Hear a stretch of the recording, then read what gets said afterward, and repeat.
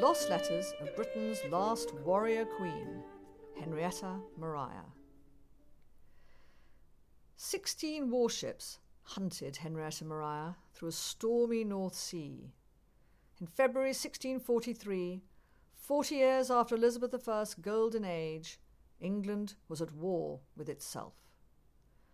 Charles I was fighting Parliament, and their navy wanted to capture his queen.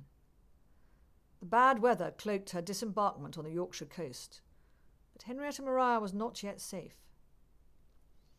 At 5 a.m, Parliament's navy entered Bridlington Bay and fired on the cottage where she slept. "The balls were whistling upon me," she told Charles.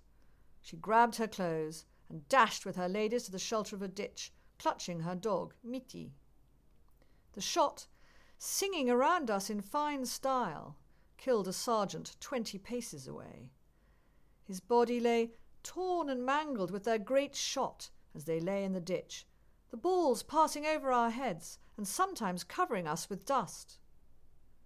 It was 2 hours before the tide turned and the ships were forced back out to sea. No other spoilt princess of Europe had to face such dangers. But Henrietta Maria was every inch a daughter of the warrior Henri IV of France, and not just in courage. She also had infinite wit and a brilliant mind, a French courtier recalled. Yet this is not how history remembers her. Henrietta Maria's reputation is lost in the eye of a storm of sexist tropes. I am the historian Leander Delisle, uncovering the Tudors and Stuarts behind the myths. Women were judged creatures of emotion, not reason, and it often seems Henrietta Maria has never been allowed to grow up from her childhood to the mature political operator she became. It is also women who in ancient Greek and Christian myth brought evil into the world. Ugliness is symbolic of sin, and she is described even when young, with her appearance as that of a sick woman in middle age, while simultaneously she is cast as a seductive Eve to Charles's Adam, leading the king astray. The voice of a very different Henrietta Maria emerges in never-before-published letters kept hidden in the closed archives of Belvoir Castle. It is the voice of a living woman as she grows from a distressed child bride to a warrior queen. When Henrietta Maria arrived in England in 1625, she was the first French princess to marry an English king since Margaret of Anjou in 1445. Like Margaret, she was only 15, but like Margaret, she was also seen as a child of the enemy. In 1445, England was losing the 100 Years' War with France. In 1625, England's Protestant co-religionists were being defeated in Europe by counter-Reformation forces. England's new Catholic queen was a lovely creature, described as having large black eyes, her teeth pretty, and her big mouth nicely made. But tensions between England and France were reflected in quarrels between the Queen and her young husband. Charles's mentor, his father's favourite George Villiers, Duke of Buckingham, exacerbated these differences. In 1626, Charles replaced many of Henrietta Maria's closest friends and ladies-in-waiting with Buckingham's female relations, and with a woman reputed to be Buckingham's mistress, Lucy, Countess of Carlisle. It was said that Buckingham wanted to place Lucy as Charles's mistress too. In an early letter from the closed Belvoir archive, written to the banished head of her ecclesiastical retinue, Henrietta Maria expresses herself with all the drama a young teenager can muster. Watched over constantly, she complains she has had to hide to write to him, like a prisoner who cannot talk to anyone, neither to describe my misfortunes, nor to call upon God to pity a poor, tyrannized princess, to do something to alleviate her suffering. Miserably, she announces, "I am the most afflicted person on earth." She begs him to talk to her mother and reveal to her my woes. "I say adieu to you," she continues, "and to my friend St. George, to the Countess of Tillières, and all the women and girls who I know have not forgotten me. I have not forgotten them either. She fears her heart will break. Is there any remedy for my suffering, which is killing me? Goodbye, bitterness. Goodbye to those from whose actions I will die if God does not take pity on me. Henrietta Maria told Charles she would have nothing to do with Lucy Carlyle. But within a few months, Lucy had become the Queen's great favourite. Henrietta Maria's mother, Marie de Medici, had ruled France as regent, and even at 16, Henrietta Maria was a political animal. She had made Charles's would-be royal mistress an ally, and was using the influential Lucy in a pro-French diplomatic strategy. Although the story of Charles's reign has traditionally been given a very masculine focus, the women around Charles were as powerful and fascinating as any at the Tudor courts. As Henrietta Maria matured into a young woman, so her relationship with Charles also improved. Then, in the summer of 1628, came the assassination of the widely hated Buckingham. Letters to Marie de Medici about gardens, pictures, clothes, and matters of diplomacy now turned to her personal account of the fatal attack. Buckingham was killed with a knife, she told her mother. His only words were, "I am dead," and his unrepentant murderer was saying repeatedly that he has done well. With Buckingham gone, the King and Queen grew closer still, and in 1630 their son, the future Charles II, was born. Charles's letter to his mother-in-law reveals him sitting with his newly delivered wife, who is telling him she wants to add a few words to show her mother that she is recovering well.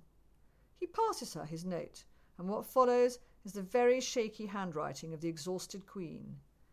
Your most humble and most obedient daughter and servant, Henrietta Maria. Puritans came to see the deep love of the royal couple as a threat.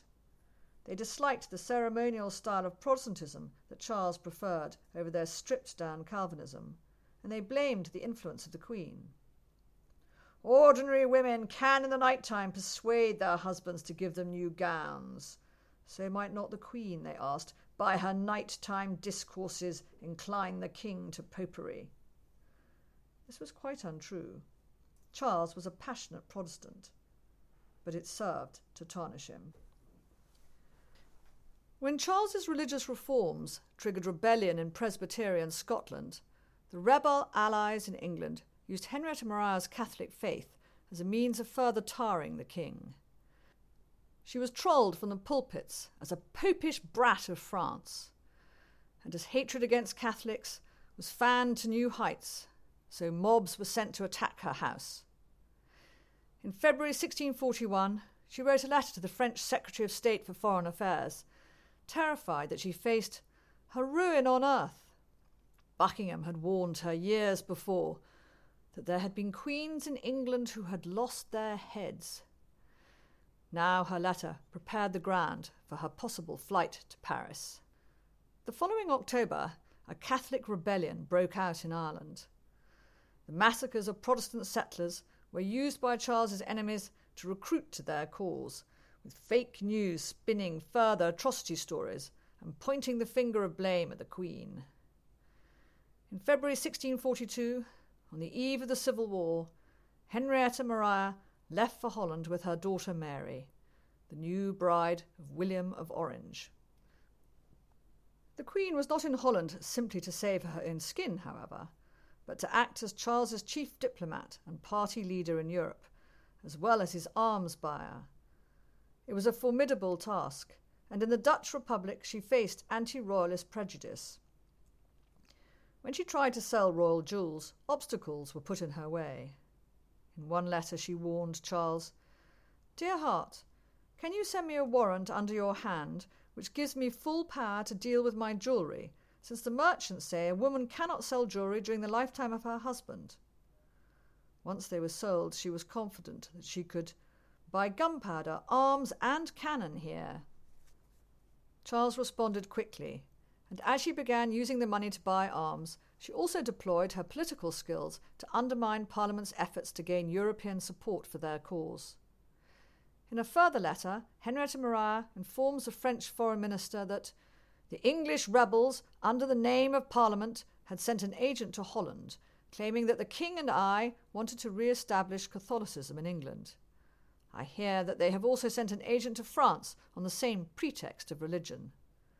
Whoever he is, I hope he will not be heard nor received, since he comes from rebels against God and against their king."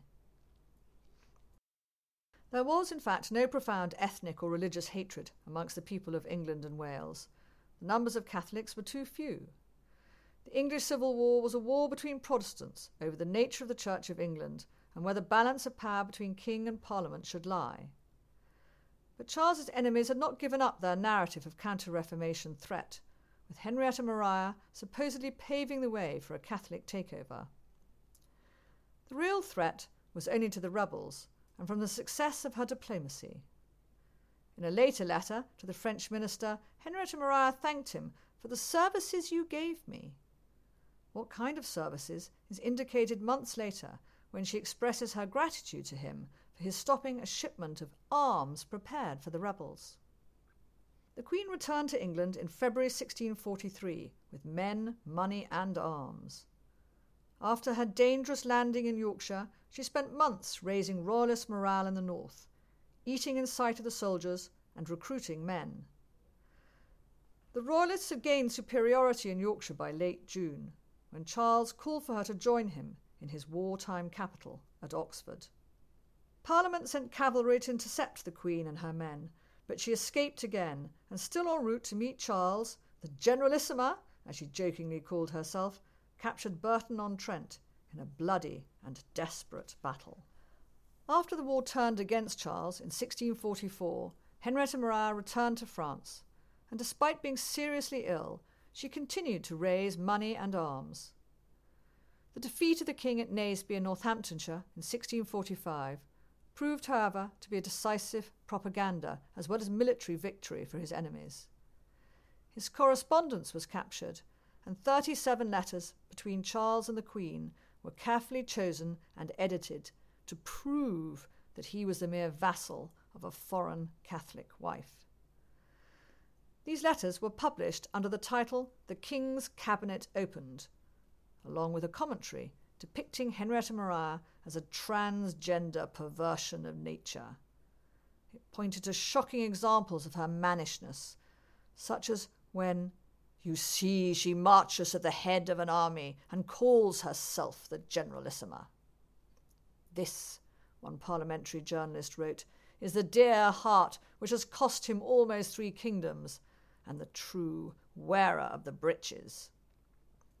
The maxim "cherchez la femme," seek out the woman, already held true in England when looking for where to cast blame for failures in male leadership. Margaret of Anjou had ridden with armies in defence of her mentally ill husband Henry VI during the Wars of the Roses. After he died, he was judged a saint, while she was blamed for the wars and condemned by Shakespeare as a she-wolf for France. After Charles's kingdoms were lost and he was executed, he too was judged a saint. The title of Charles the Martyr is largely forgotten. Yet Henrietta Maria remains the caricature of parliamentary propaganda, the victim of our continued and unacknowledged sexual prejudices. Her real fault, as Charles acknowledged, was merely that she is my wife. If you are interested in reading more about Charles I and the continuation of the Tudor story under the Stuarts, you should enjoy my new biography, White King: Charles I, Traitor, Murderer, Martyr. And do feel free to ask me any questions via my website, Facebook or Twitter.